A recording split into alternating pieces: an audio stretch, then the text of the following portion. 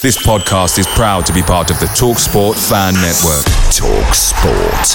Powered by fans. The TalkSport Fan Network is proudly supported by McDelivery, bringing you the food you love. McDelivery brings a top-tier lineup of food right to your door. No matter the result, you'll always be winning with McDelivery. Order now on the McDonald's app and you'll get rewards points delivered too. So that ordering today means some tasty rewards for tomorrow. Only via app at participating restaurants. 18 plus. Rewards registration required. Points only on menu items. Delivery fee and terms apply. See mcdonalds.com. The TalkSport Fan Network is proudly teaming up with Free for Mental Health Awareness Week this year. As football fans, we often pride ourselves on knowing everything, from which substitution can turn the game around to the quickest route home to beat the crowds. However, when it comes to discussing feelings with our friends, we might not always feel as confident. That's why we're here to equip you with the right tools so you can reach out to those who can help. If your mates are struggling, let them know that the Samaritans are free to call on 116 123. That's 116 123. They are there to listen without judgment or pressure, 24/7, 365 days of the year. Let's all take a moment to talk more than football.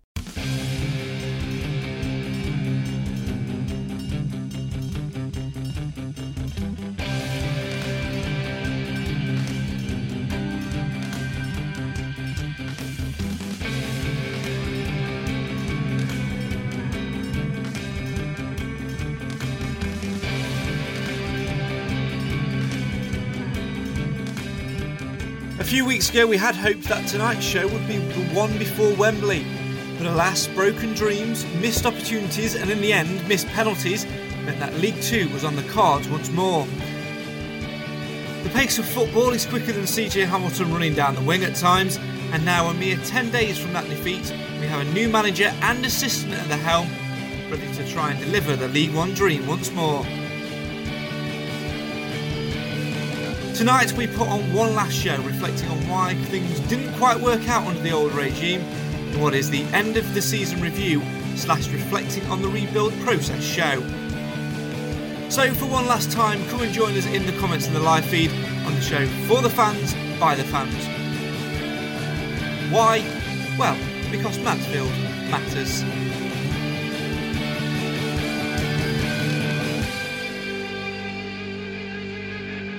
Welcome to the show For the Fans, by the Fans. Why? Because Mansfield matters. This is the last show ever.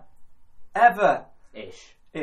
As we reflect on the 2018-19 campaign and start to look ahead to that very faint in the distance 2019-2020 campaign where John Dempster will be at the helm. Thank you very much for all of your comments and your shares and everything last week in the Shock Managerial Change special episode. As I said in the intro to this show, we had hoped that tonight would be a look towards Wembley. As it is, unfortunately it's not, and it's a look back on where things went wrong. Alongside me, Nathan H, who is currently sipping on a cup of tea and drowning his sorrows with a cup of tea after a failed season on what we thought would be a strong campaign.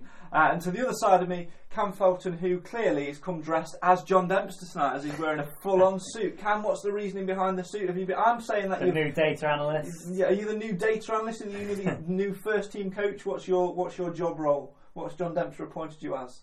I don't know. This honestly, I was going to say something, but I can't say that on camera. Simon says, who's the new guy with the tie? Never seen him looking so smart. We have just picked him up from court, so unfortunately there will be a seat spare next season. There will be a seat spare next season because Cam has been given 12 months in jail for ludicrous comments throughout this entire podcast. Tonight we are going to be, as I say, looking back at the season just gone. We want your comments as always. This is the place for you to have your say on your team. We will be having a little bit of fun as well. Yes, after nearly a full series break of Craig's Quizzes feature, There is one which has come back, and we will be. Nathan's ecstatic. Nathan cannot wait for this, and there is a prize up for grabs as well. Cam's now looking around the room trying to think what he can have for a prize. Let's get started though by reflecting on the season as a whole. We will be talking tonight about John Dempster's appointment as we did last week, and looking ahead to the things he's done from last week to this, which includes the appointment of a new assistant manager, the retain list, and a little bit more. But as we say, this is a review show, so do bear with us while we briefly flash over the last year or so watching at Mansfield Town. Nathan, we had hopes that this Saturday would be at Wembley Stadium. Unfortunately, it ended in defeat. Can you pinpoint, now you've had that time to reflect since last week's sacking and last week's rollercoaster of news, where did it all go wrong for Mansfield Town FC? That's the big question. Where did it all go wrong? That is one very big question, and it's probably very difficult to pinpoint it on one thing in particular. But I mean, how disappointing is it? First of all, let's say we're doing the review show, and I really thought that we would be talking about what we're going to be doing next year in League One. I really did believe this year that that's what we're going to be doing, and it's disappointing that we're not. But it's how it is. We've got another year to go at it. So yeah, but I mean, as for this season, it's another one of them, isn't it, where we've had so much hope, especially the first half of the season, where we was breaking records, equaling records, not losing away from home, the best defensive record in the top 4 divisions. Liverpool was the only team matching us for a long time. They lost one week, then we lost about a few days later, which is typical. But we still held that title. So everything was looking great. But for me, the part where it all seemed to just start disintegrating a little bit was January. I'm glad you said that, because my question to Cam would have been about January, because it was there where things seemed to change. It was going relatively alright up until that January period. Obviously we'd lost Alejnik, we then went on to lose Hayden White in January as well, but things were plodding along quite nicely. We felt that there were a couple of additions which we perhaps needed to just strengthen it a little bit. But ultimately, I don't believe in coincidences, and I feel a little bit more able to say this now, because we were rushed last week a little bit in terms of time and everything to talk about. But for me, I don't believe in coincidences, and the appointment of Greg Abbott as head of football and operations and recruitment, followed by the recruitment which then led us downhill, I think you've got to put that under a magnifying glass and have a little bit more of an in-depth look at that, haven't you? It is, and obviously we've been unfortunate with injuries this season. We lost Craig Davis, we've lost Otis Khan for a bit, we lost Danny Rose, we lost George Grant for a bit, Did we ever have George Grant? Did he ever turn up? About 3 games. Say it now, it's gone. About Tranmere and Macclesfield was about it, but it all seemed to start to fall to pieces as soon as Hayden White got injured. Obviously we just about managed without Bobby for a few games. Obviously we went and won at Grimsby without him, was it? Yeah, well, you have a look. The whole fixtures and the results are on that bit of paper, so you feel free to scroll through and make it look like I'm not reading off a sheet. Well, exactly, but it just seemed to start to fall to pieces when we've got more than one injury. It's like if you can manage without a goalkeeper, because obviously we've got a strong enough backup goalie, shall we say, in Conrad Logan and Jake Keane, and then obviously Jordan Smith. But it was, as soon as Hayden, it was like it just unsettled the entire team that we've got that many changes had to make, and obviously then Danny Rose has got injured, which messed it up even more. And would you say the recruitment was wrong?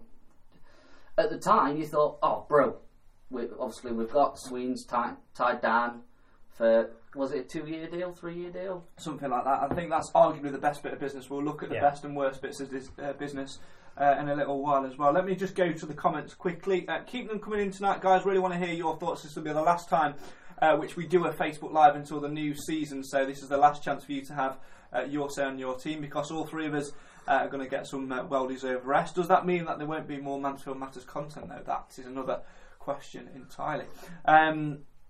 Simon says, who's the new guy in the tie? Never seen him looking so smart as we said earlier. Paul says, you've come straight from court. The other comments, Jamie says, just wasn't good enough in the end.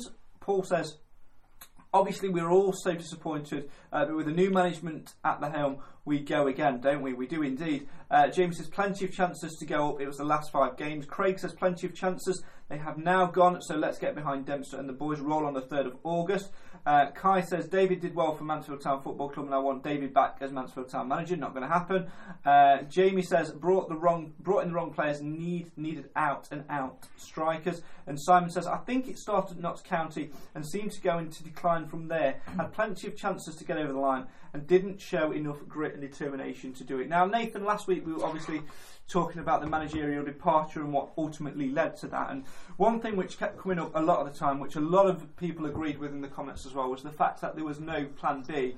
For me, I think Flitcroft's plan B were the likes of Craig Davis and Jordan Graham and players like that who ended up ultimately getting injured. Therefore, the plan B went out of the window, and I don't think we ever really recovered from that. Yeah, well, that's the problem, isn't it? And to be fair, this was something, as we've just mentioned there about January, that should have been considered in more detail in January, because the players we brought in certainly weren't for a plan B. They were to strengthen plan A. And the plan A was what we was doing in the first half season, which was working great. It was playing great football, keeping possession, moving it around, getting out wide, and it was having a lot of success for it. Now, you've got issues with that, as in later on down the line, you're either one going to get figured out by other teams, which I think we started to see that creeping a little bit. Swindon came and did a good job on us. There's a few other teams that started pressing us really high, and we struggled to deal with it. So you've got that one way, that issue where you need to go to plan B. Then you've also got injuries, which obviously we've already touched on about how that impacts your plan A. So obviously it was going to be inevitable at some point. You need your plan B. Any team needs it. Lincoln did it. Those teams up there had to do it. And unfortunately, we did not have the personnel for it, because plan B for us was going to have to be more physical and going longer for it. And take Danny Rose out of the occasion, because he's probably the only player that could head the ball. He's probably not been in form this season, and he's been injured, so that's not helped. Who have you got up there to do that job? There's literally nobody that was fit. You got, like I said, Craig Davis, who was out injured for pretty much all the season, wasn't he? He only made a few appearances. The other one is Jordan Graham was a young lad, and it's hard to put that expectation for him to come in and do that job. And then he also got injured. So yeah, for me, the big issue there was the recruitment in the January transfer window. I'd rather it probably, obviously this is hindsight, I'd probably rather it not been exciting getting these sort of League One players and big name like George Grant. I'd rather it have gone for players that we might not necessarily recognise as industry names, but they would still but instead they would do that job for us that we needed. It was very frustrating, wasn't it, Cam? Because, as you say, there was no added striker brought in there. Obviously, we brought in Joe Sale on loan in the January transfer window, but then when the window shut, we still did sign 2 players on free transfers. Will Tomlinson, obviously midfielder, and then Ben Turner, which we needed to do at the time to bolster the defence. But if you're bolstering the defence, you also need to bolster the attack. We discussed it a little bit at the time, but in retrospect now, should we have gone for an out-of-contract striker? Because, yes, there was the arguments of being able to keep match fit and keep fit, but that's what training does for you. Should we have gambled and got that free agent in? Because in the end, it could have proved the difference. We've got in a midfielder, we've got in a defender on a free transfer. There was nothing at any point to stop us getting a free transfer. And to somebody's respect as well, actually recalling Amari Sterling-James. Oh, massively. And I'm just going to go back to a comment that James said, being about just wasn't enough this season. The key word in that is just. And that sums up our entire season. It's just not good enough. Didn't quite do it. Just needed to change this. Just done this wrong. And it just sums up Mansfield Town as a whole. Some things aren't good enough, and it's only slight changes that we need to make. And it's going back to the free transfer comment. And if we'd have got someone in that had that presence, then Tyler could have probably got maybe 30 goals because he'd got that support, whereas he had to do it all on his own. And you take Tyler Walker out of the equation. We're a mid-table team. Oh, absolutely. It's 26 goals. Without them, the next top scorer is what? Hamilton on 14, 12, Yeah. 14. 14, 15. So, something like yeah. that. But you look at it as well, and you say about obviously how it would have freed up Walker, but what it also would have meant is that we could have done other things with the team as well. So, for example, we could have brought CJ out where he's most effective on the wing, which is where he was really hitting his form. So you wouldn't have to rely on him being a striker, playing that role. Put him in his most preferred position because he's got someone else that can do that role, and you've got another strength to your team there. So it affects it in more than one way. It's not just that player there; it's what it does to the other players around and where they can move. In the comments, people are still been getting in touch. Keep it coming. Jamie says, "Does anyone think there was things going off in the change rooms?" Now, Nath, it's a difficult one to answer that, isn't it? Because nobody ever knows what's going off behind closed doors, do they? No.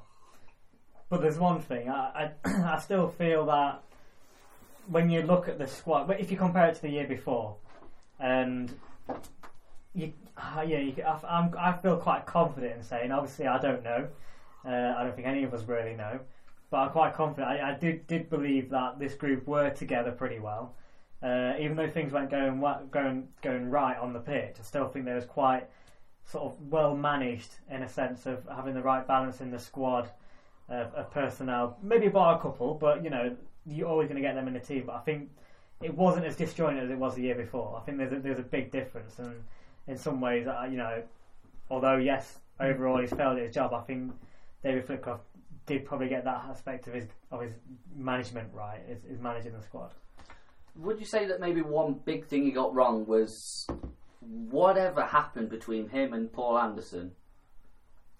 You look at sometimes in the season and you just needed that direct play, just someone to run at the defence when obviously CJ's had his decent games, he's had his blips throughout the season, as is every player. And you think, go back to, I think it was Lincoln at home last season, just Ando getting up the wing and just getting the ball across and we score from it.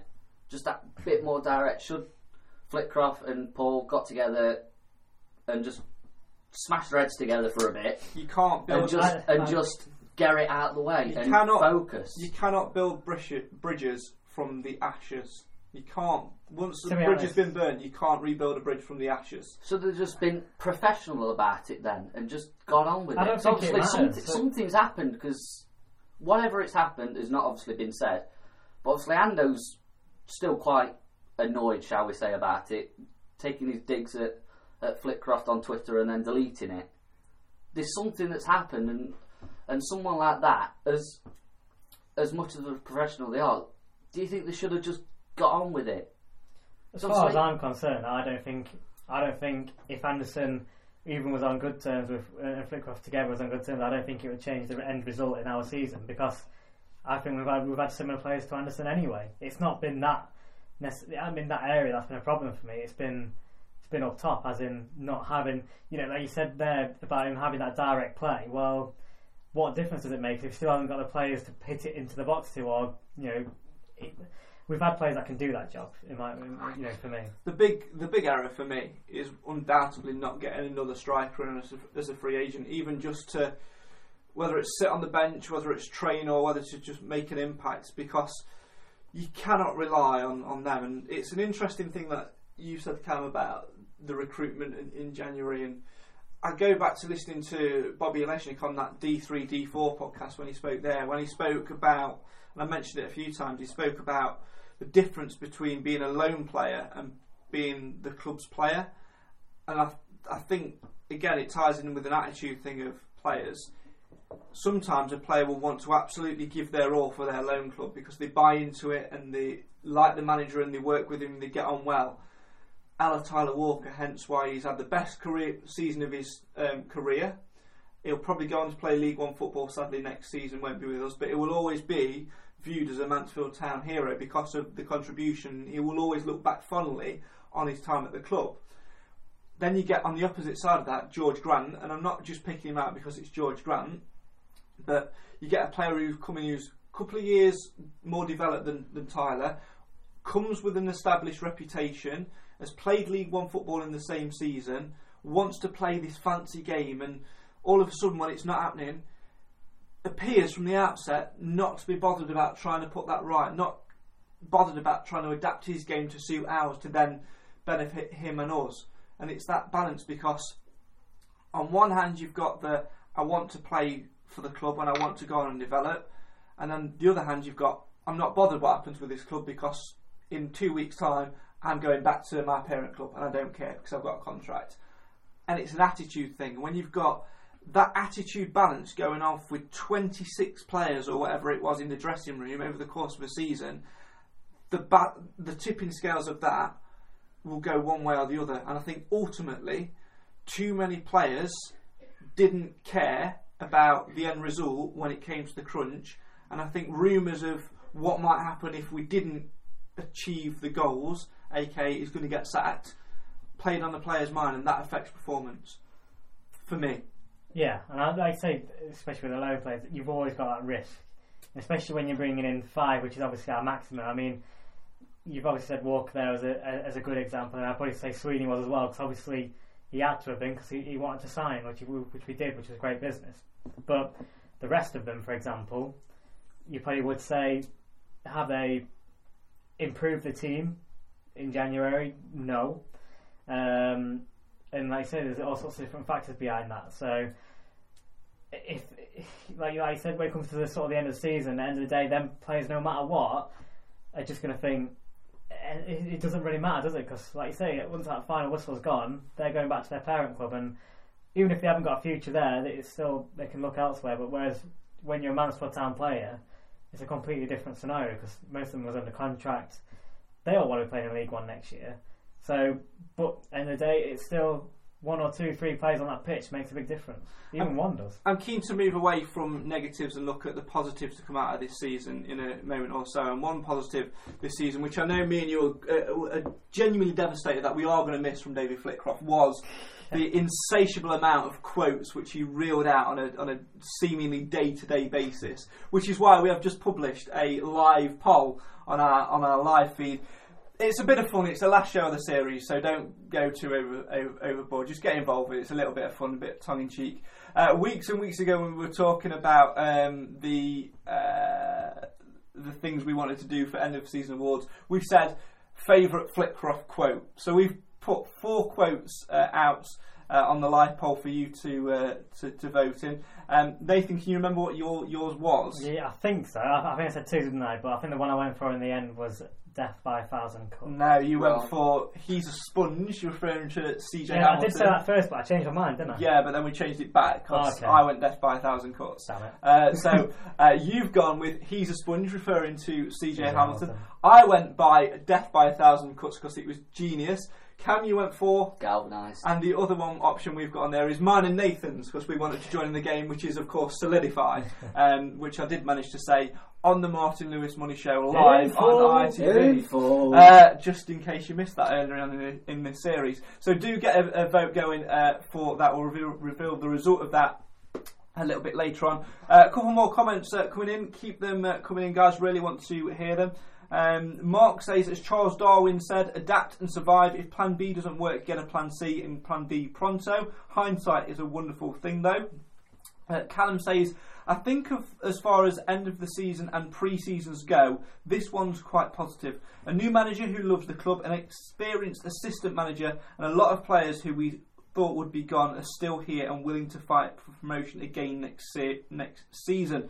Ant says, problem with Grant is he thinks he's better than he's better than us. One great free kick for us and that's it. Forest will offload him again. It'd be interesting to see whether he does pull on a Forest shirt against us in pre-season. Of course, the other pre-season friendly announced this week, Blackburn Rovers at home. Let's have a little look at some of the positives to come from not just last season but also David Flitcroft's tenure. Let's go with the latter first. And that, for me, Cam, is the development of players. Mansfield for a long time has never really been a selling club. I can't remember the last time we've had a player come through our doors and then we've sold them for profit.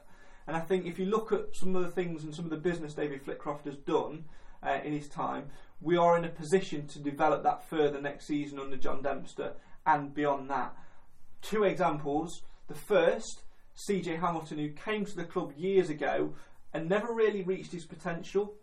Developed a little bit under Steve Evans, but the shouting and the way Evans coached dragged him down a little bit towards the end. Do not even think about it. Siege 11!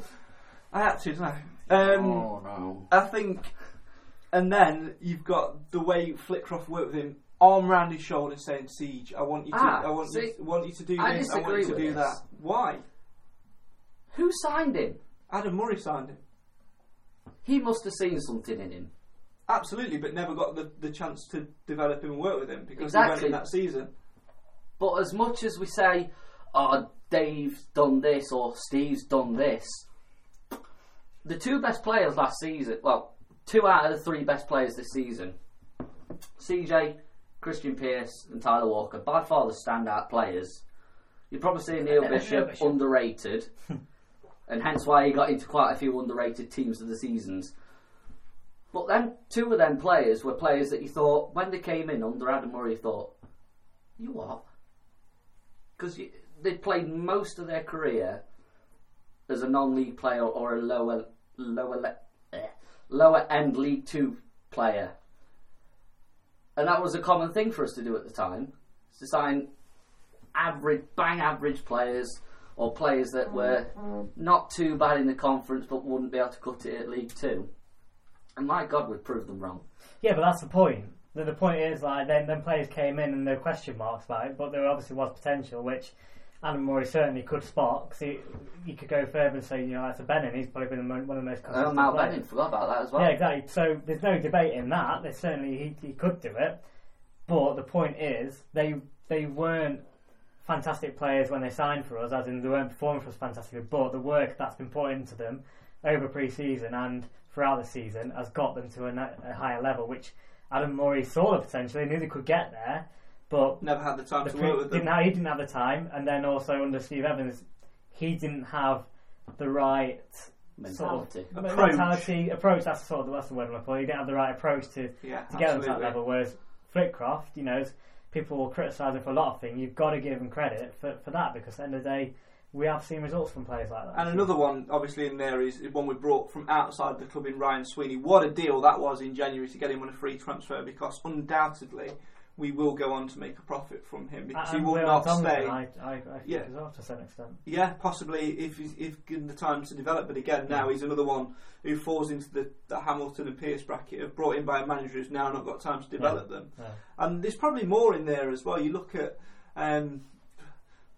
Christian Pearce for an example. He's turned into a real leader and real captain.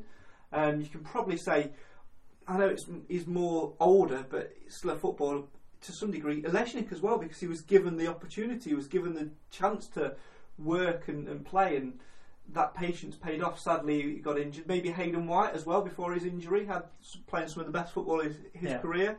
And you look at the ways Flitcroft has coached those players, and maybe if he was given another season, another transfer window, whilst we'd have been disappointed from a fan's perspective in terms of not being able to see them play, the bank account in being able to repay the Radfords and invest more in the club, those sort of moves and those sort of players may well have been down to the commitment and the work which was put into them on the training ground. And that's what Flitcroft did a lot of the time. He would always be on the training ground. I never once saw him not be on the training ground. Every time they were training at the ground, he was always out on the training ground. He was always one of the last to leave. Yeah, and I think that's from the first team's perspective as well, but you can delve a bit deeper as well. And I know some of the directors who are involved with the youth team, a lot of them have also said that he's often stayed behind after training and worked with youth players and stuff like that, whereas previous management wouldn't even consider that, never mind do it. So you can, like I say, delve into it a bit further, and that I don't think you can fault him for his commitment in wanting to develop individual players, and I think those players would appreciate that. So I think you've got to give him credit where credit's due for that aspect of his management. Let's move on and almost draw a line under last season by picking out some of our favourite moments. I'm going to ask you both for some nominations as we go along, and I'll join in as well. First one I'm going to do is the most enjoyable game. Now this can be atmosphere, it can be result, it can be performance. The most enjoyable game for you as a fan. Nathan, I'm going to come to you first. I probably enjoyed Stevenage away the most for me. It was a really, really good atmosphere the whole way through the game, even though we went 1-0 down in the first half, near the end. But we kept going no matter what, and we probably played, especially away from home, probably one of the best games we've played, as in consistency for the 90 minutes we played them off the park. So that one for me. Now the rule is you cannot pick what somebody else has picked. I was going to because say I know you were the going to say exact same thing. anyway. Unbelievable. We all went to the same game, did not sit together. We did. Nathan didn't. I think we definitely sat together because No, I drove you to and from the game. We didn't. Nathan was other side at stand. Well, you see, there's a reason for this, because me and Nathan have only ever sat together at one game, but we have watched 2 games together. The first one was Forest Green when we got pummeled last season. We stood together on the terraces. Yeah, and the next one was, I think it was Cambridge away the season just gone. Yeah. There has been one game when we arrived late and we won. Oh yeah, of course. So Yeah. That's So 3. So we don't tend to do that. Mainly because we mix in different circles, but also because we like. I'm superstitious, and we like to watch games from different angles. But also, it's good for this because it means we're not having these discussions on a match day, which is great. Anyway, same to you. The best game in terms of atmosphere, performance, but you can't pick Stevenage. West Brom. That was mine.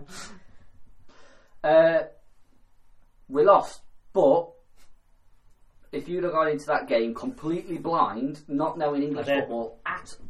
Oh, sorry, carry on. Why? If you went into the game not knowing about the 2 teams, and you'd have said, right, pick the championship team. Because we more than matched them. And I think the only thing that probably let us down was probably the fitness. Absolutely. And I think because it was so early in the season as well, we gave it absolutely everything. And maybe if that had been a month later, we'd have got that goal back. I just remember, because I was reading some of the old blogs and stuff early today, and I just remember, obviously, Lesnick played that game. Very. Bishop scored that screamer, and Lesnick came very. I think if it weren't for a block on the line, Lesnick could have scored. Yeah. I think it was literally just a block on the line. Unreal. We had so many chances, didn't we? We should have known then that it was going to be that so near. Summed up. So near yet so far. Mine, I'm going to go for. Whilst I agree with both of those games, I would have probably picked either of those.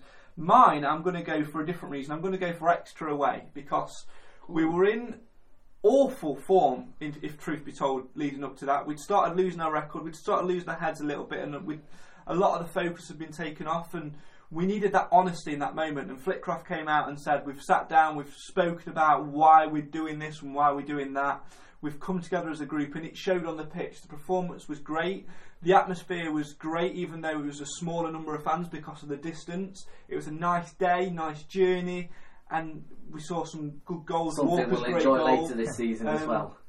Oh yeah, certainly will. Can I slightly disagree with that one though? Yeah. The only problem is that also gave us a bit of hope again. Yeah, I know. I was going to say that. We're about to drop off. I think we're not going to do this, and then that comes in. I'm like, hold on a minute, we're back. We can do this, and then we die again. Yeah, you judge spectacularly. Yeah. You judge a team a lot on what the opposition think of you, and you think after that game there were a lot of Exeter fans came out and honestly held their hands up and said that is the best team we've seen. We've had that all season. Sometimes I remember coming out of Stevenage. I know I'm going to give that an example, but I remember coming out of that game and Stevenage fans said, we've just played Lincoln and we've just played MK Dons, and they were by far so superior to them. Yeah. We had that over, especially the first half. We had that over so many fans, so probably even more disappointed, isn't it? Right? Absolutely. The majority of the first half of that game, they were on top. Oh yeah, absolutely. I think they hit the bar twice, didn't they? I know they definitely hit the bar once, and it was very much. It felt like a smash and grab. Their goal. Yeah. Right at the end of half, they're thinking, right, get into half time. Oops, it's behind us. Yeah, absolutely. I'm going to go for the opposite now. I'm going to go for worst moment of the season. Again, you can't choose the same one. I'm going to go the opposite way around. I'm going to go Cam first. Worst moment of the season. Try and condense it. Oh, MK Dons away. Why? That's just threw it away. It's just that sinking feeling. It's like you sat in stands and you're thinking, oh my God, we can literally draw or win, and we're up. And then we lost. 2 minutes in, it's like, bang goal, see you later. No. And we never looked in it for the rest of the game. We had a few chances at the tail end of the game, but just the hurt. That was by far the longest journey home ever. Absolutely. Because we played at Exeter and had a good win, and that was great. Yeah. But we've been to Carlisle and lost, and that was awful. Absolutely. Same with Newport. Absolutely. We're never taking you and your dad again to a game. Nathan, your worst. So not you next? Oh, no, it is, isn't Yeah, it? Yeah. yeah. Why do I? So you've I thought I'd conned you there. For me, I'm going to go a few weeks before that because if I'm. Don't do it. No, let me go next. I know what you're going to say. No, I'm going to say because, to be genuinely honest, that is where I felt, and I actually said this to my dad walking away, that we'd thrown it away. And it was Oldham. Oldham away by far, because we had no commitment, no passion, no fight, no desire at all for a large proportion of the game, and we gave away cheap goals. And then once again, for what felt like the umpteenth time that season, we had to fight back. And for a team that's going for promotion, you should never have to go into a game having to fight and dig to get your way back in when you're in that top three. It's live on TV. Everyone can see it's falling apart. We get the goals back and I'm thinking, great, we might have a chance. Danny Rose scores a legitimate goal, it's not given, and I walk away and thinking, do you know what, that sums up our season.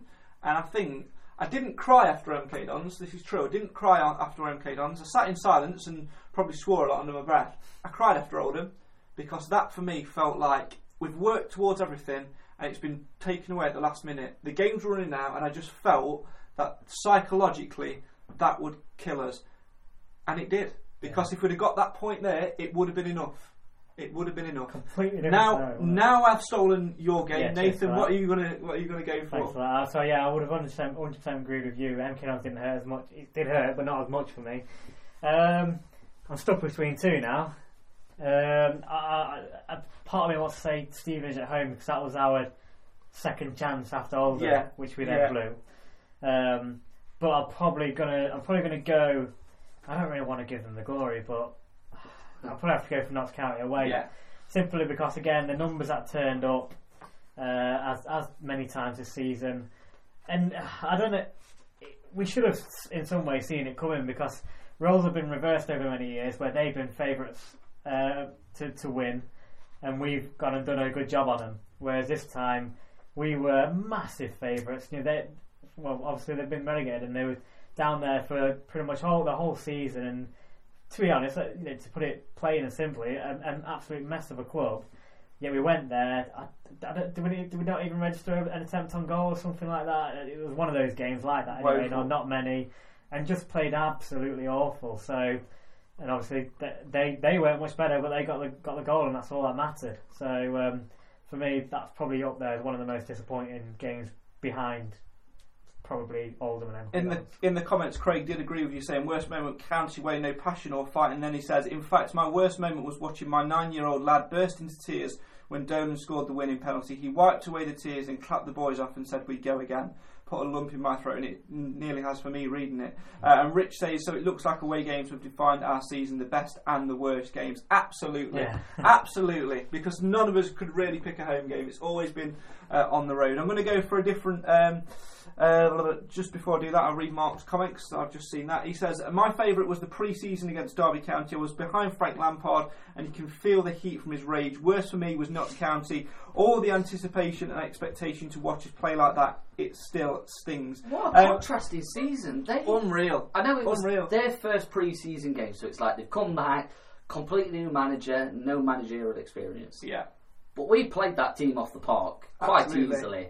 Lee Angle scored. Come on. Yes. Game is sometimes. I'm now worried for this quiz. But anyway, I might have made it too easy. Anyway, we'll come to that in a second. I'm going to go to another one now, and I'm going to go to, we've had best and worst moment. I'm going to go for your player of the season. Who are you going to go for, Nath? Your player of the season and your reasons for it. Player of the season.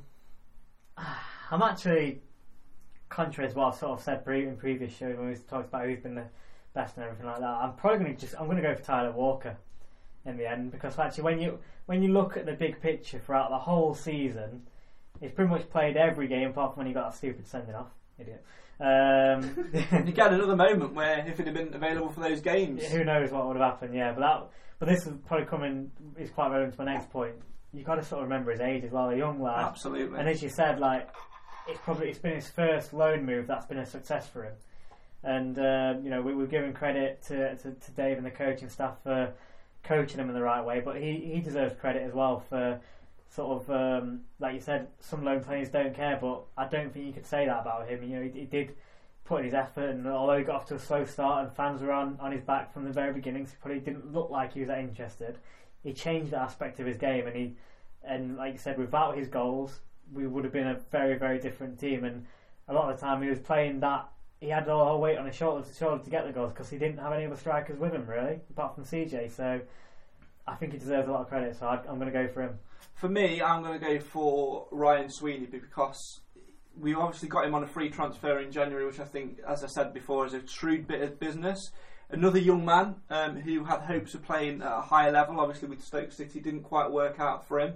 Had loan spells in League One, remember, before that, and had that experience of a high division.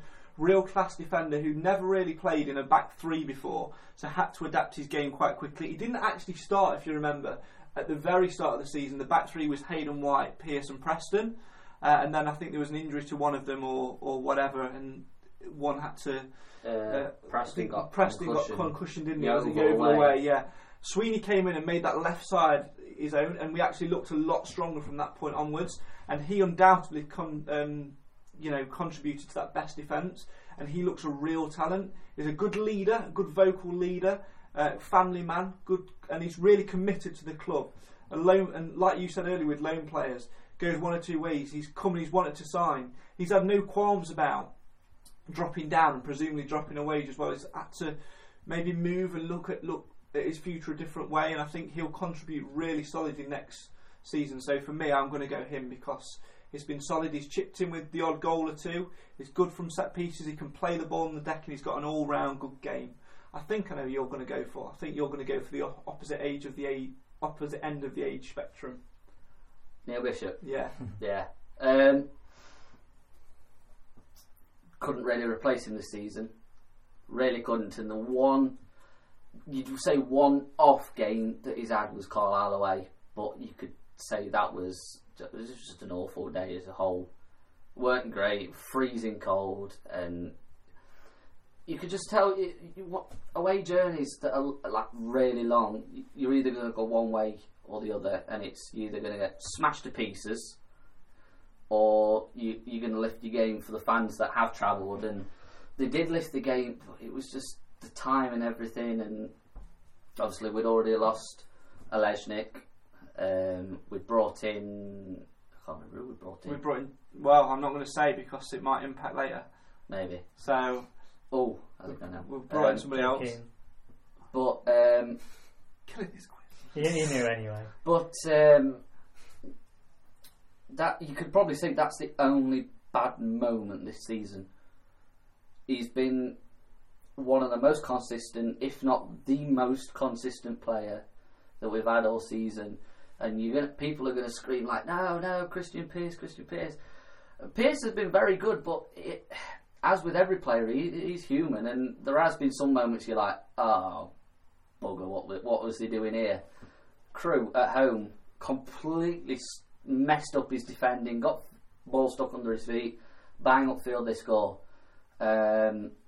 Stevenage at home, panicking in the defence, not being that level-headed self that we know he is, and just panicking, getting the ball away, putting it out for a corner where usually you just bring it down and play it on. And so I'd say Bishop just because he's been the most consistent. Craig in the comments agrees with you as well. He says, player of the season, Neil Bishop. I've dropped my pen. Ran his socks off in the majority of games. And ever consistent. 37 years old, thought he was a massive mistake when we signed him, was so wrong. He also says, I partly agree with you, Craig. Sweeney's been solid, and great moment when he passed his shirt to my son, who's a centre-half, and models himself on Sweeney, Pearce and Preston. Last one, in terms of our votes, then I'll reveal the votes on the quote, and then we'll get into the quiz and have a little look ahead to next season. We'll hear from the new Stags manager, John Dempster, and his assistant, and talk about that retain list as well. Lots to get through in a bumper end of season podcast tonight. So last one, I'm going to start. Who did I start with last time? I'll start with you today. So it's you. I'll start with me. I'm going to go for goal of the season. I've got two contenders for this. Grading. It is, but it's my show, and my house, and my rules. So there you go. Our show. Our show, to be fair. it's all about But yeah, it's my house. I'm driving, so it's my biscuits, my sweets. Also, the two contenders for goal of the season. Alex McDonald, when he came on as a sub, I can't remember what game it was. The Cheltenham game, thank you, Cam.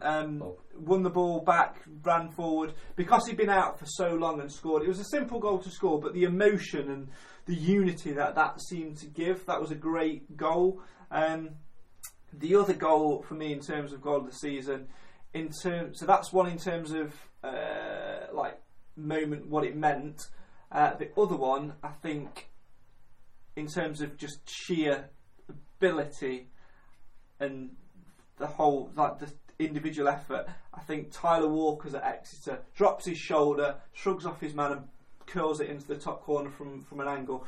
If I had to be put up against the wall by a shotgun and said pick one, all right, Alex McDonald's. Nath. I'm going to go for one that I think probably a lot of people have forgotten. Jacob Mellis away at Lincoln.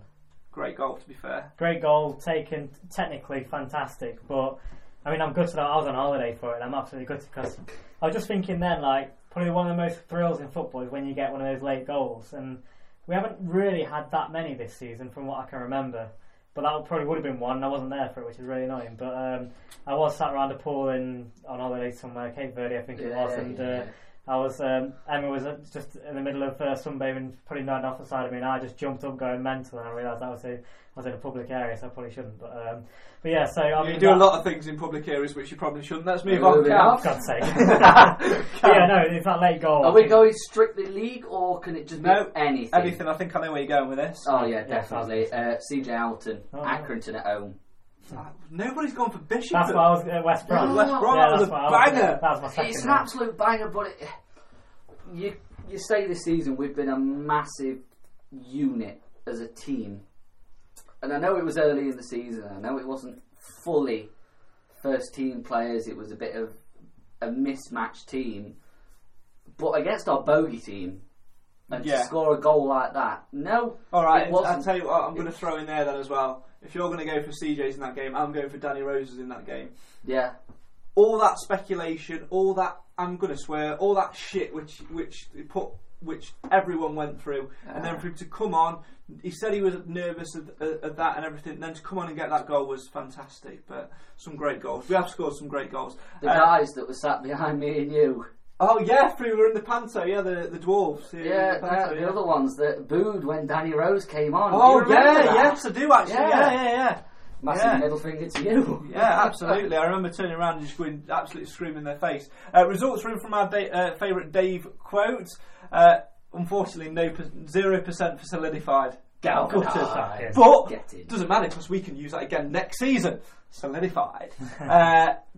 Death by 1,000 cuts finishes on 7%.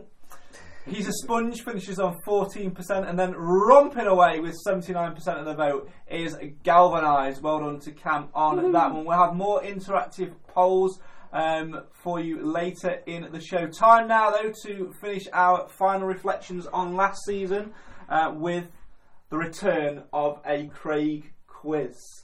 We have a prize up for grabs, which is going to be revealed at the end of the quiz. Season ticket for Mansfield Town next season. It's definitely not that. That's well, the let's hope that I win because mine's cheaper than yours. Well, that's it. Well, maybe. It depends how you win. This is the so near yet so far end of season quiz.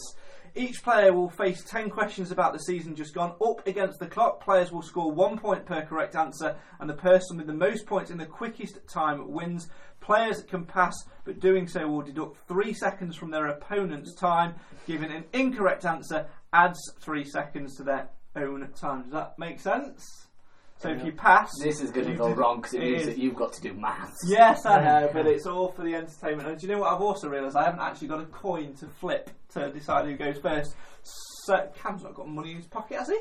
No, I haven't. No, they're going to say. So I will go for a classic game of rock, paper, scissors. So, gentlemen, to decide who goes first, we'll go rock, paper, scissors, shoot. So it's 1, 2, 3, and then show. So, ready? Yeah. There we go then. 1, 2, 3, show. Or paper beats rock. Yeah. And would you like to That wasn't go... a rock, that was an asteroid. That would knock paper out. Sure it would. next one. Cam, would you like to go first or second? Or second. Nathan, would you like like... penalty shootouts all over again. Nathan, would you like set A or set B in the questions? Oh, go on, let's say some satay, sorry. You're going to go for set A. Fantastic. Right. I'm going to fold this bit of paper over so Cam can't see. And this is... So this is how it's going to work. Remember, you're up against the clock. You've got 10 questions.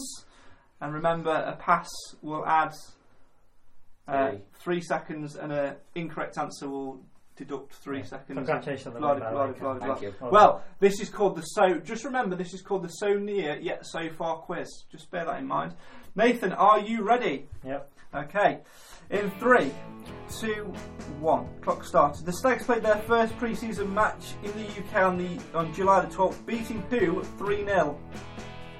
Derby. In all competitions, who started more matches, Neil Bishop or Ryan Sweeney?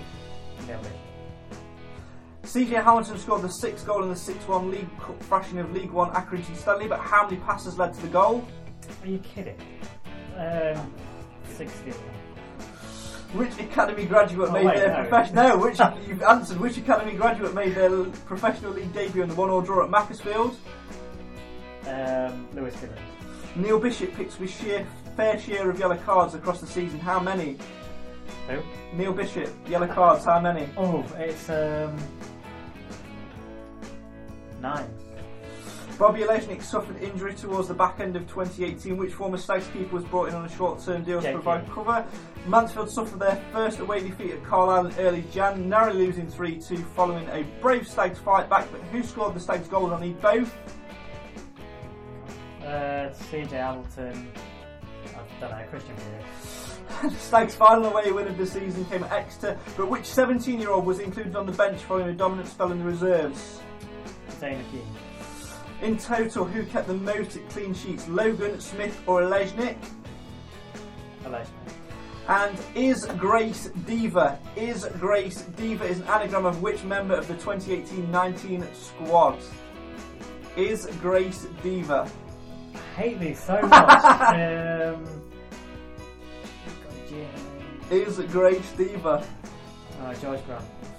And the clock has No, stopped no. with a time of 1 minute That 45 was without the penalties. Cam, how many of Who's that those last one? It's not would good. you have... We'll go through the answers later. Cam, how many of those would you have got whilst I work this out? 'Cause I'm looking away because otherwise I'll see the answers. So there's no deductions from Cam's time because you didn't pass, so it's just additions to yours. So I've got to add something else. So 3, 6, I forgot to 9, pass actually, 12, to be fair, after all 15, that. 18. I think I could have got quite a few that Nathan didn't get. Yeah, there was a lot there, I just didn't have a clue, so we just guesses. That wasn't very good. I probably only got one right. So You got in a few. I think I said 16 for the passes, as soon as after I realised. No, way more. Nathan, your time, including penalties, you got 4 correct in exactly 2 minutes. Okay. Cam, it is your turn. So to win, maybe, you have got to score 4 in either in under 2 minutes or 5 in no matter what time. Are you ready for your questions? You Yes. ready? Yeah. Okay, your time starts in 3, 2, 1. The Stags recorded a good victory over Frank Lampard's Derby in pre-season, but who scored all of the Stags goals and all 3? CJ, John Graham, Leandro. In all competitions, who started more games, CJ Hamilton or Tyler Walker? Tyler Walker. Danny Rose put right the wrongs following transfer gate with a goal from the bench in the drubbing over Accrington. How many seconds did it take him? 35. Mansfield bowed out of the League Cup at West Brom, but who scored a tremendous goal to set up a 10th finish? Yeah, they should. 3 Stags players made it into the top 25 for players booked in Sky Bet League 2 matches, but who were they? I need all 3. Christian Pearce, Neil Bishop, Ryan Sweeney. Ben Turner joined on a free transfer after leaving which club? Burton. Another momentous turnaround was at Colchester when the Stags were 2-0 down at half-time. Who scored the 3 Stags goals to claim the points? Again, I need all 3. CJ, Tyler, Jose. Mansfield enjoys a decent-ish Checkatrade trophy run, but who scored the winner against Scunthorpe in the group stages to ensure the Stags topped the group and avoided a bonus point penalty shootout battle? Timmy Elshnick. In total, who scored more goals, Tyler Walker on his own or the combined efforts of Danny Rose, Timmy Elshnick, George Grant and CJ Hamilton? Tyler Walker. Sad leaving is an anagram of which classic buzzword, ironically never to be used again? Galvanised. Stop the clock. Ho, ho, ho, ho. Nathan, how many do you think you would have got out of there? I think I might have done a bit better than what I did on mine, but probably not as many as Cam anyway, so...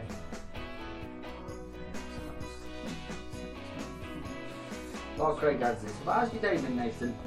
That is That's 6 correct in 1 minute 42. Smashed it. So, incorrect answers. Nathan's first. First pre-season match on July 12th in the UK was Bradford Park Avenue. I can't remember that far back. CJ was 26 passes. Neil Bishop, 12 yellow cards. Goal scorers at Carlisle were Preston and Walker. Stags final away win was Jimmy Knowles, the 17-year-old. And is Grace Deaver? Cam? Is Grace Deaver? Someone with D. I can't think of a D. It's bugging me.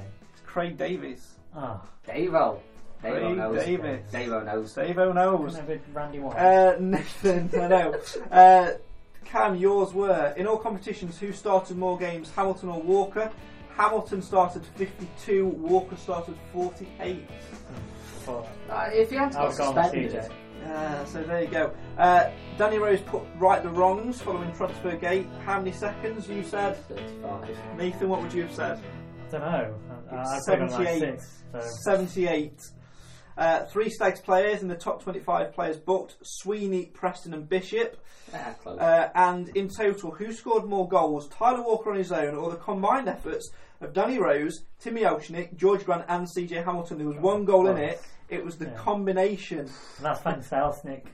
That is thanks to Elshnick. The combination scored 27. Rose got 5. Elshnick and Grant both got 4 apiece, and Hamilton got 14, making 27. Walker got 26. So I have done that on a calculator. What can you tell from that entire quiz? Bring back Timmy Elshnick. Bring back Timmy Elshnick, indeed. Well, Cam, you scored 6 with a time of 1 minute 42, so you got the most correct in the quickest time. Nathan, you scored 4 in 2 minutes exactly, including penalties. But Cam, what is the name of this quiz? Let's get quizzical. No. No, I was going for a blast from the past there. What is the name of this quiz? And what are my quizzes famed for? Oh, like double or nothing rounds at summer. I don't know. No, my quizzes are famed for never playing by the rules. Oh, yeah, true. What is the name of this quiz? Nathan, can you remember the name of this quiz? I can, yeah. Go on, what's the name? I might get one word wrong though. Go on. So far, yet so near. Yeah, all the way around. Close It's enough. called the So Near Yet So Far End of Season Quiz. Cam, you were so near yet so far from being the winner. Because you have the winner, because you did get the most, you won. And if Stags would have won or drawn at MK Dons, what would have happened? We'd have been up We'd have got up. But we were so near yet. so far. Therefore, Nathan's the winner. Nathan. Even though I got that bit wrong. Yeah. Nathan, your I like the pity. Anyway, Nathan, your prize. You can either have a packet of unopened Co-op American hard gums, all the sweets are available, unopened packet of original proper McVitie's Jaffa cakes, or a signed Mansfield Town football. Which one would you want to go for?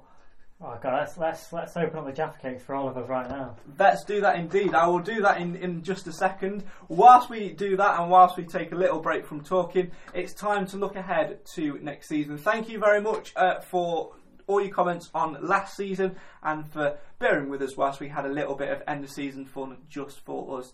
Now, the retain list has been released this week. Any surprises for you on who were released? Because when a lot of people have said in the comments, to be fair, we expected more people to be either transfer listed or whatever. Any surprises? My surprise is the fact that you've just said there I expect it to be a lot worse. So It's made me feel a bit more settled after the whole announcement, of the managerial decisions and stuff like that. It's made me feel a bit better. Still a little bit, anything still could happen. Although they haven't necessarily said who is transfer listed, clubs don't always say who are transfer listed, so they could be behind the scenes and players still may leave. But from what from the retain list and from what's been said in press, credit again to our chairman. Although we did doubt them a little bit last week, hold my hands up, say that it does look like they are backing us still to compete and back in John Dempster, which is what he needs. So if that is the way it's going to be, and we are going to keep a lot of these players and make 5 additions, as he said, up to 5, then we could be in for another good season next year. Absolutely. Well, it's time now for the first time ever on the Mansfield Matters podcast to hear from the Mansfield Town manager. Let's hear from John Dempster as he reflects on that retain list and putting his squad together for next season. A lot of those players were attached to the former manager, and there was a lot of disappointment from the way the season finished. But after having the actual discussion, every player left with a really positive mindset. I asked them to go away and enjoy their break, complete the off-season programme that they've got, and come back with, like I say, a really positive vibe, and looking forward to pre-season and the season ahead. The biggest thing that stood out to me was the way the players spoke about the football club. It's a place where they enjoy working. It's a place where they're grateful to be, and generally across the board, even the players that aren't going to be here next season had positive words to say about the whole football club. So I think that says a lot. This isn't a rebuild. I'll make subtle tweaks along the way. We've got a good nucleus, a good squad, some real quality in particular areas, and I'll look to add to that to improve. I don't want to harp on about the disappointment because we're moving forward now. I'm lucky to inherit such a good squad. I'm lucky to be at this football club with the support I've got, and I'm really confident I can move things forward. Mansfield Town manager John Dempster still feels weird saying that. Speaking to I Follow Stags earlier this week, talking about the retained players and things like that. Will Atkinson was the one who departed, along with 2 other youth players. Some other academy players have been released from their academy contracts today as well, and we wish everyone who's departed all the best. But the nucleus of the squad has been kept, and I think that's backed up by John Dempster's comments of this isn't a rebuild. It's not a asset strip and start again, as we probably all feared, to be fair, this time last week when the appointment was made, 24 hours after the appointment was made. Oh, definitely. You think you get a lot of comments over the last week, and when it happened initially, it's like, what are we doing? He's got no experience as a first team manager. But when does that ever matter in football? It's the weird ones that always surprise you. Just for example, that Frank Lampard situation we're in the beginning of the season. No one expected Lampard to be able to go out and do this with Derby. And that was his first managerial job. So, and now he's the best manager in the Championship. And he inherited a squad but built on it. So why can't John do the same? The youth team have played some absolutely unbelievable football this season. And we were fortunate, me and Craig were fortunate enough to go up on the first day of the RH back in August, September. I just remember it being bloody freezing. Yeah, it's very windy up there. Yeah. But, and the football they played was fantastic. And if you can translate that from youth football into first team football, then we really should be looking forward to next season. I would get into conversations about formations and different styles of play, but that's a different podcast for a different time after pre-season. Let's talk a little bit more about the squad, Nath. Is there anyone who you're really surprised that he kept, given the comments and the things like that about keeping ex-players? Is there anyone who you think you're surprised not to see has moved on? I was surprised to see Omari Sterling-James on there. Still a part of the club, because we haven't seen anything of him, have we, at all? So that did come as a bit of a surprise, but a lot of people probably thought Conrad would be gone after this year because, he was brilliant towards the end of the season. So maybe that's what's earned him his contract or whatever. But aside from that, I thought him personally might have wanted to leave because I think Olejnik's probably still number one. So, but at the end of the day, like there's no other massive surprises from there. It's good news as far as I'm concerned, and I probably even might have been tempted to keep Atkinson, but then you don't know that could have been his decision to move on. So we don't know, why he's left. People have their own lives and families and everything. So you can't look into that too much. But like I said, it wasn't what I expected, but it was a very, very pleasant surprise to read that retain list. Absolutely, and I think another thing in there, Cam, as well, is the fact that last season when the retain list came out under Flitcroft, having been in the job a short amount of time, there were X number of players who were placed on the transfer list, which suggested that he didn't want them at the club and that he wanted to get rid.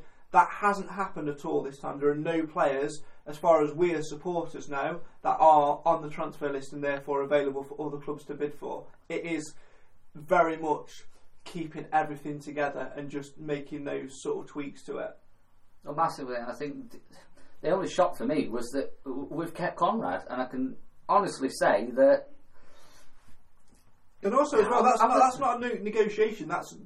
That's the only one on that list as well where the club have exercised the right to retain him. Yeah. And I'm going to throw myself under the bus here. I can honestly say that Logan's probably had 2 games this season where he's been like a decent keeper. I can't really say that he's pulled up any trees. I can't say we've had. I'd give him the last 5 games. Yeah, last 5 games then. Other than that, it's. I think we'd have probably been better keeping Jake Keane. No. But it's just, I think it's more Logan's style of play that just didn't seem to fit what we were playing for most of the season. Well, again, you've mentioned the words there, style of play, because undoubtedly, I think next season, I don't think you'll see us playing 3-4-1-2. No, we won't. We'll go back to a traditional 4-4-2, and again, the change in style will suit different keepers. Maybe Dempster will want to play long and not play out from the back. It will be a different way, and it will be another opportunity for that keeper, whoever it is, to come in. Don't forget as well, I know Dempster's talked about potential signs he wants to look at, in particular wide players, which again suggests a 4-4-2 using wingers and more strength up front. Bobby Olejnik won't be back fit for the start of the season, so you either are playing Logan, but even if you are playing Logan, you need, in my view, you do need a backup, so there is potential there for a third choice keeper. And I think looking at the retain list from the academy today, there's not a keeper which is coming up through the academy who's ready to step in and sit on the bench, because the only one who's been there is Sam Wilson. He's been released and he's now a coach, so it's an interesting area there, isn't it? It's a really interesting area. Other comments from John Dempster, other jobs for him to do was to appoint backroom staff, and there's been a lot of wild rumours this week on social media about who he would bring back, and I'm looking at one man over your shoulder, Nath, who 2 men over your shoulder, your other shoulder, who have been. No point we're looking anyway. No, not really. Who have been heavily linked with roles in some way, shape, or form in Paul Cox and Adam Murray. I'm just saying, does Lee look very much like Paul Cox? Right, from a distance.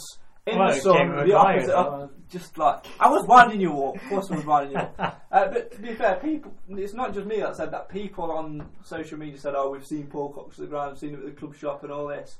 I think Paul Cox has sat behind me for most at tail end at seat. Honestly, I have been to 7 or 8 games this season, not sat in my season tickets, but I've sat out at way because I've sat with a friend. You've got friends other than us? Shut up.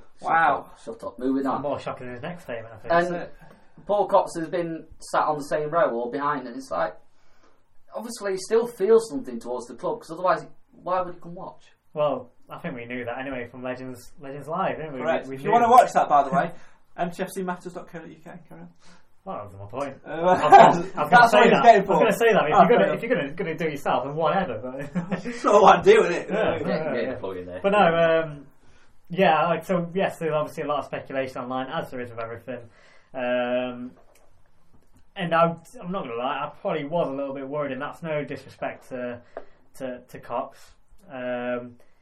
and like I said, I think Maguire's name was actually banded around a little bit by people as well. And I think I sort of knew when Dempster came out and said that he needs someone a bit more. He's looking for someone a bit more experienced alongside him.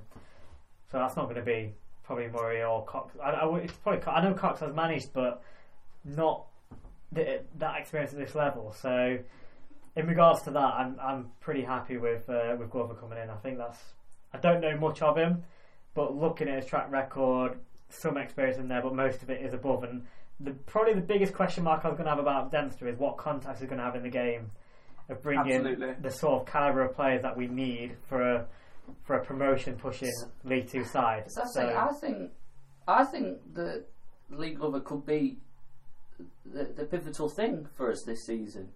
Obviously, he's former Forest. He's been around a long time. Obviously, got a good relationship with Grant McCann at Doncaster, and obviously he was like technical analyst or something. He's had numerous jobs. I think that's what ticks well. He's been a coach. He's been an academy coach. He's been an analyst. He's been a scout. The one that stands out for me the most is being an analyst. Correct. Because he'll see the game from a different point of view. He's sat up in the stands, watched them play. He's not been in that pressure of the touchline. Correct. It's a very shrewd appointment, and I think the only thing what worries me is that Dempster doesn't seem to have a massive working relationship with him. He says, well, we're going to hear what he said in a minute, but the paths have crossed in different walks at some point, especially when he was with Derby, that sort of thing. But assistants and managers and assistants have got that history. Sometimes it's if you become for example, Frank Lampard, Derby, took his old Chelsea coach with him in Jody Morris. Yeah. Steve Evans, Paul Raynor worked with him numerous times. David Flitcroft, Ben Futcher, and those relationships they develop over time, and that you do tend to move as a management team. And I think that's why a lot of people, not necessarily feared, but expected Maguire, Cooper, Cox, Murray to come into some sort of role, which they still could do within the first team fold, but more as assistant manager. So to bring somebody in from outside, that opposites attract sort of thing, sort of tandem working method, could actually be the most shrewd move made in the closed season, but only time will tell. Can we just get something out there? Obviously, we've lost manager, assistant manager, coach, analyst, goalkeeping coach. That's a big one for me. Bring back the beast. Oh. Obviously, he's at Bury. Things are going a little bit pear-shaped there. Might have got promotion, but it's going tits up. And for want of a better phrase, yeah. Was it Jay O'Shea or Danny Mayer? One of the standout players for Bury came out and said they've not let the off-field issues affect them on the field, and it's fantastic they've done that. But obviously now it's closed season. It's like, well, they're all on Twitter, aren't they? And all laying into the What do you do now? You're a player or a coach or whatever, and you've not been paid for a set amount of time. There is only so much. It looks like Ryan Lowe's going as well. They are human beings, aren't they? Yeah. They're human beings, so it's an interesting one. Obviously, they'll be contracted, but do you think it's worth maybe approaching someone like that? And like, if things don't work out, then would you consider it? So obviously, we've got a bit of time to plan ahead. So obviously, we don't go to Portugal till June. June. First week of July. First week of June. July, isn't it? Yeah, it's definitely not June because I'm away in June. So yeah, July. So we've obviously got time to build. So it's not necessary that we get someone in immediately. We can weigh up those options, and obviously we can see who's available as and when. And because obviously the season's not finished essentially, because there's still quite a bit to. Obviously the playoffs and situations could change for players and coaching staff, especially this division. It's like someone like James Norwood's out of contract in summer. A massive change for him's coming, because he ain't going to be playing League 2 or League 1 football next season. Absolutely. Well, let's hear on why that appointment was made. Let's hear from both John Dempster and Lee Glover on the appointment of the latter as the new Mansfield Town assistant manager. They were speaking earlier this week to I Follow Stags. He's a pro licensed coach, so there's not a higher accolade in terms of the coaching world. He's leaving Doncaster to join us, where he's been key in their recruitment, scouting opposition, so his knowledge of League One and League Two is very good and it's current. He's also somebody that's senior to me, that won't always say yes. I'll be able to bounce ideas off him, but he's his own man. That was important to me. And he's also got a history of producing players that are now going on to play in the Championship and Premier League, when he was working with the under-23s at Derby under Steve McLaren. So a real positive appointment by the football club. Appreciate the football club backing me, because he was my number one target, and he's going to be key to how this project continues. Coming around, looking at the facilities and meeting people, it's a very positive vibe around the building, and something I want to be part of and try and help. I just thought this opportunity was too good to pass up. I had a couple of opportunities during the season last season which I just didn't think were right, and I was happy with what I was doing at Doncaster. But this one, working with John and with the ambition of the club, I thought, this is the right time to give it a go. I've come from a family where we want to work hard. At every club I've been at that's been successful, people put a lot in, and staff especially. The staff, if you've not got a midweek game, out watching games, out watching other players, trying to improve the club. Stags manager John Dempster and his new assistant manager Lee Glover both speaking there as they reflect on the appointment of Lee Glover as the assistant. The backroom team is being built. Tell you what isn't being built, our conversation. Why? Because we were caught so off guard by that. We always do that. We get built up and so used to these long drawn out interviews with Dave. Let's be honest, I've had to clip about 4 answers together there to get a bit of audio. Bring back Flitcroft or learn to speak longer. Getting that backroom staff and that coaching staff is absolutely imperative, isn't it, Nate? But there's absolutely no need to rush it and say make appointments tomorrow. These have got to be methodical, worked out, because they've got to work together and pull together for the football club. It cannot be a job for the sake of a job. Yeah, at the end of the day, I think we've probably got the two most important roles filled, as in at the time, because obviously the next season starts now for those two, as in for management and the people behind the scenes across recruitment and things like that. So those two roles are filled in now, and I'd much rather see that happen. If Flitcroft is going to go, I'd rather it be now than a couple of games into the season. So that is the most important thing for me. And like you say, the rest now, yes, they are important roles, but the players aren't here, so they're having their season break, so there wouldn't actually be that much. You're not going to be working with the players day in day out like they would be when the season starts again. So they've got time to go and get the right person that'll fit in with what they want to build. So absolutely no rush. And take the time with it. 5 or 6, I think he said 3 or 5 players that he wanted to bring in during the transfer window when that opened, whether they're free agents or purchased. Lots of comments were made about will he have the budget or not. It seems like he will have the budget to be backed. Therefore, as we were sort of saying last week, if David Flitcroft has been sacked for not delivering automatic promotion, John Dempster will have exactly the same remit to deliver automatic promotion. The budget will be put in place to go and do that. How important is it now that the recruitment is right? Because we've seen the recruitment go wrong in January, and we brought in a specialist in order to do that. How important is it now that John Dempster identifies the players which he wants and that will fit into his system, but will also last the course of the season and work in a plan B and come in and be able to affect what is actually, on paper, a really good nucleus of a squad? Because you've taken away the lone players. They've gone back now.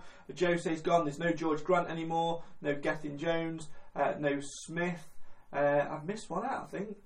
Was there 5 in the end? Walker. And obviously Tyler Walker, who's an exception to the rule because the 4 that I mentioned previously didn't really commit.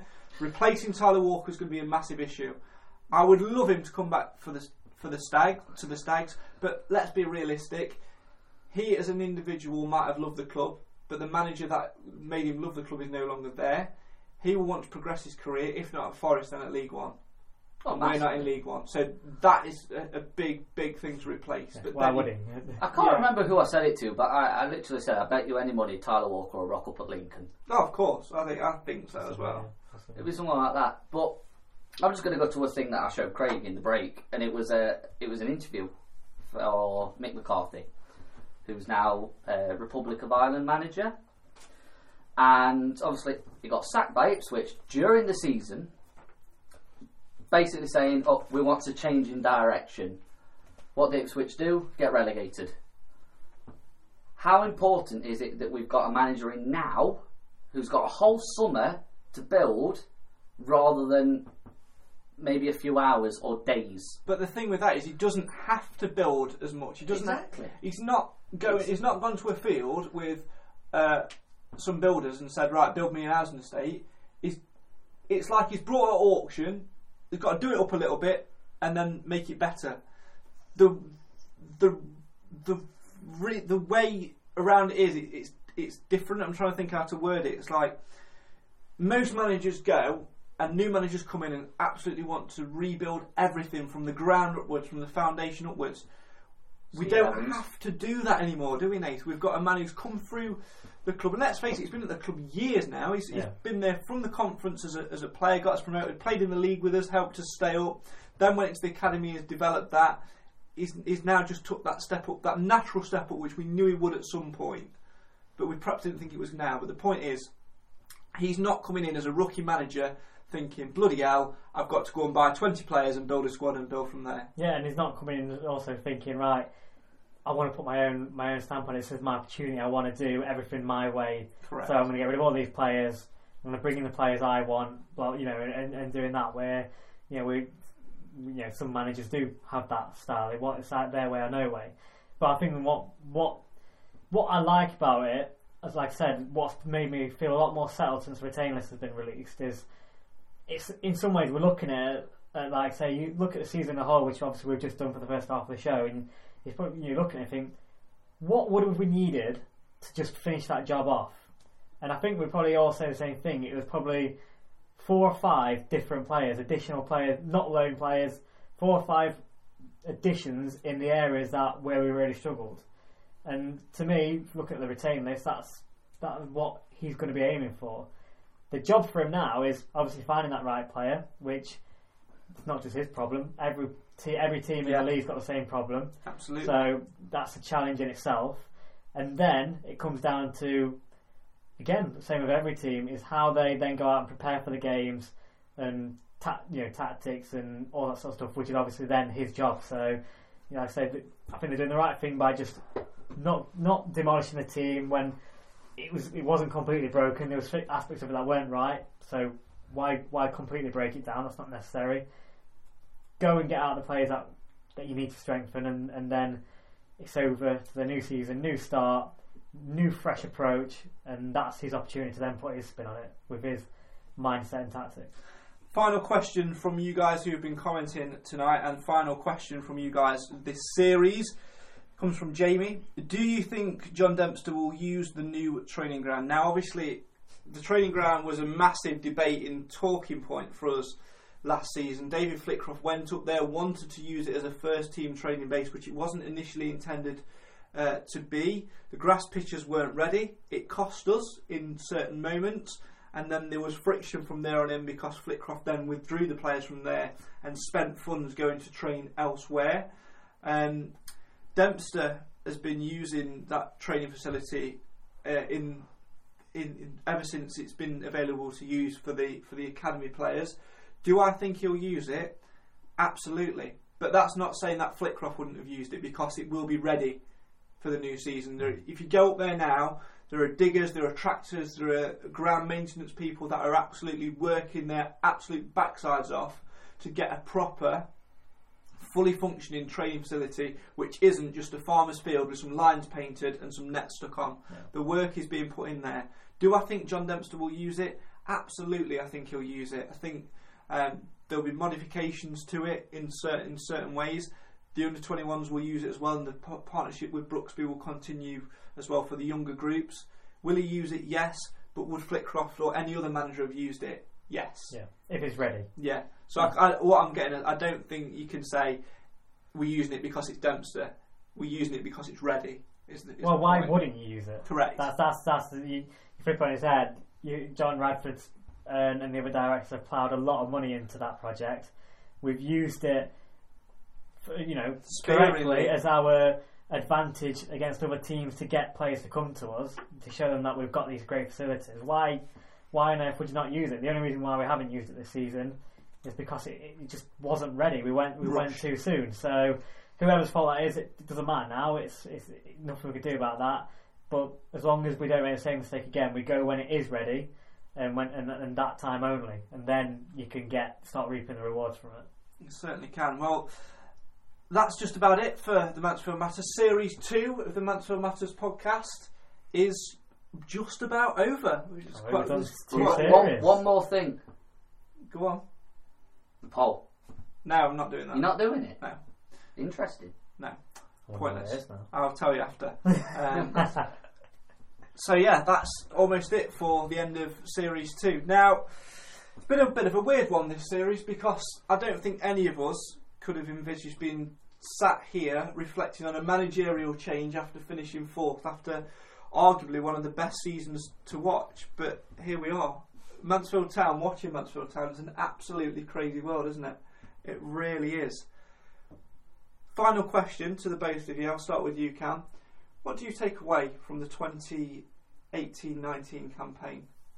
When you look back in years to come, when you're old and grey and drooling, so not too far away, just need a grey hair, what will you look back on? What will be your reflections of this campaign? Team spirit. No, we've not always got the results, but we've always, majority of the time, we've tried. So Carlisle away, we were down to 10 men. We still tried. Stevenage away, we were 1-0 down. We turned it around in second half just by sheer willpower because the players wanted it. Colchester away, another one. Exeter away, another one where we've dug in as a team and got there. Accrington at home, team game, absolutely. Northampton at home, another team game, played absolutely unbelievable. Hashtag bring back Elshney. Definitely. And even when it's not gone our way, so Newport at home, second leg, the players still, obviously, they're still human. It's going to hurt, and they stood there. They were obviously emotional, upset, tears in their eyes of some of them, but they got themselves together, hugged it out, applauded the fans as they went off, and hopefully they enjoy the summer, come back stronger, and still have that team mentality being together. Nath, what will you take away from this campaign, bar from a load of quotes? Which we need to put on a range of t-shirts. We've frankly missed out on a payday, haven't we, really? Yeah, well, it's a good job we didn't do it, because it'd have actually backfired. Been a very bad investment in the end, wouldn't it? Yeah. That's why I never succeed in business. Just saying, John Dempster stuff, now available. Right. Stop plugging your... Right, if I'm not getting a cut, stop plugging your products, Nathan. Still looking for blind players as well, for Blind FC. Anyway, no.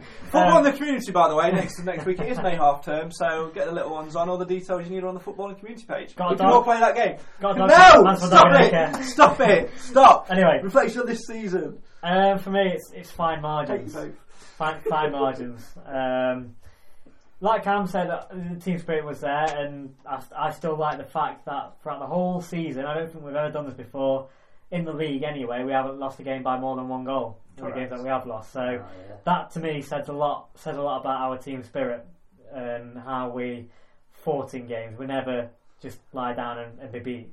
But for me, the fine margins aspect of it is, it's going to sound a bit weird to compare it like this, but when you look at certain... I like a lot of documentaries. I watch a lot like a plane air crash investigation and disasters, things like that. And there's never one thing in particular that causes something to go horribly wrong. It's normally a combination of 3 or 4 different things. And I think that's what's happened this season with us. It was going all well and we were playing sailing, flying high, but January came around, injuries hit, recruitment came, wasn't done right, training ground wasn't ready, affected things clearly, pressure came in, didn't deal with it. For me, that's 4 things that massively affected Mansfield Town Football Club towards that second half of the season, which to me ultimately led to the disaster of us dropping into the playoffs and not finishing the job. So for me, that's what I mean by fine margins. It's been an interesting campaign. We go into the next one with a new manager at the helm, new assistant, new backroom staff, and pretty much the same bunch of players with 3 or 4 additions here or there. It'll be interesting to follow that journey. But my final thoughts on the journey of the last campaign. First and foremost, a massive thank you to Davey Flitcroft and his staff who are now no longer with the club. I can honestly say from a personal level that any time that I've dealt with Flitcroft, he's been really nice and a really good, genuine guy to talk to, and I think we will miss having someone like him at the club. I'm sure Dempster will do a sterling job and he will get my full support, but I will miss having him around. I just think had he had a little bit more experienced support, we may have been able to do something. And like Nathan said, those 3 or 4 contributing factors which crashed the plane, maybe we would have floated in the sky if they hadn't have happened. In terms of the football, there's been some moments where I've wanted to rip my hair out, scream, punch, swear and cry at how bad it's been when things haven't been going our way, especially in the last couple of months of the season. But as a whole, I can honestly say I've had some of the most enjoyable moments as a Stags fan over the last season as well. The game against Accrington at home, the football we played was delightful. Some of the stuff we've played, do you know what? We moan sometimes about having to come from behind to win games, but do you know what? As a fan, it's great to watch those and see, as Cam said, that fighting spirit. That's been great to know that my team represents fight and spirit and the want and togetherness and the desire to go and achieve something is great to aspire to, and I've really enjoyed that journey. So thank you to Flitcroft and his team for delivering that on the pitch, and good luck with whatever you do in your future. Good luck to John Dempster and his backroom team and the players for next season as well. Will we be following the journey for Series 3 of the Mansfield Matters podcast? That is a great question, and there's only one answer, isn't there? What's your answer, Nath? Of course we will be. Cam? What's your answer? Ish. Probably. 100%. Do you know why? Because Mansfield always matters. Whether we're bottom of the league, whether we're riding high at the top, or whether we're upping and bitting and bobbing in mid-table, it will never matter. We will always be here to do this show. And the reason we do this show is because of you guys watching at home, you guys commenting in the comments on the live feed, and you guys as well, who we don't get to interact with as much because you listen to the podcast. We appreciate every single click, every single like, share, comment or whatever. I know as individuals we've all had people coming up and said we really enjoy the show, and that's a great thing to hear, and that is why we continue to do it week in, week out, and we'll always continue to do so. There will be some additional Mansfield Matters content in the summer. As to what that will be, you will have to stay tuned because of what's happened in the last couple of weeks. We haven't had the time to sit and plan that like we did last year. Will there be another Legends Live? I am working absolutely really hard to try and make that happen. Please, throughout the closed season, stay tuned to our website and our social medias, mtfcmatters.co.uk, facebook.com/mtfcmatters, and it's the same on Twitter. twitter.com/MTFC Matters. Follow us on social media. You can follow us guys as well and keep with Mansfield Matters and stay tuned to what we do. So thank you to everyone who's listened and watched. Finally, there is one person who's not with us tonight and who hasn't been with us for the majority of the season because his life has changed absolutely dramatically this year because he's become a father to twin boys earlier than what he expected. Congratulations, Simon. You are still very much part of the Mansfield Matters brand, and we hope to see you again at Point next season. Thank you to you. Thank you to Nathan and to Cam. Cam, you have taken some horrible stick over the course of this season, mainly because you come wearing suits like you've been in court, and you're the youngest. But it's Mansfield Town, and yeah. Working for Mansfield Town Personalised Gifts. Yeah. Also, if you did like that. Look, just look. I will put this back. I feel you contribute really well to this podcast, and we had a little bit of fun earlier. You didn't win the Jaffa Cakes, but I want you to have this. Oh, thank you. Signed Mansfield Town football. Well, it's not Mansfield Town football, but it's a signed football by the Mansfield Town squad, the class of 2018-19. It is genuine-ish. So that is yours to keep. Nathan, you have biscuits, and you've got my country friend, you've got my friendship for life, so you don't need anything else. swap, yeah? Cheers for that. And this is what makes the podcast great. Boys, thank you very much for your involvement. Guys, stay tuned for more Mansfield Matters content. The 2018-19 campaign is over. David Flitcroft's reign at the Stags is over. We are galvanised no more. John Dempster takes the reins and will lead us into the Sky Bet League 2 campaign for 2019-2020. We will be following the journey every single step of the way. Why? Because Mansfield matters.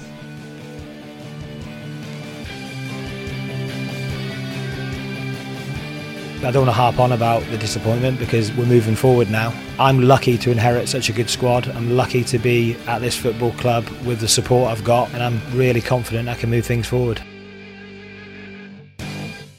Hey, yo, what's my name? The rookie wanna be down with the game. Rolling on like a rolling train. Turn me beer, you've just been framed. Mana, mana, mana, mana, gada, mana, mana, mana, mana, gada, go. Liverpool flow to make your mind blow. Yo!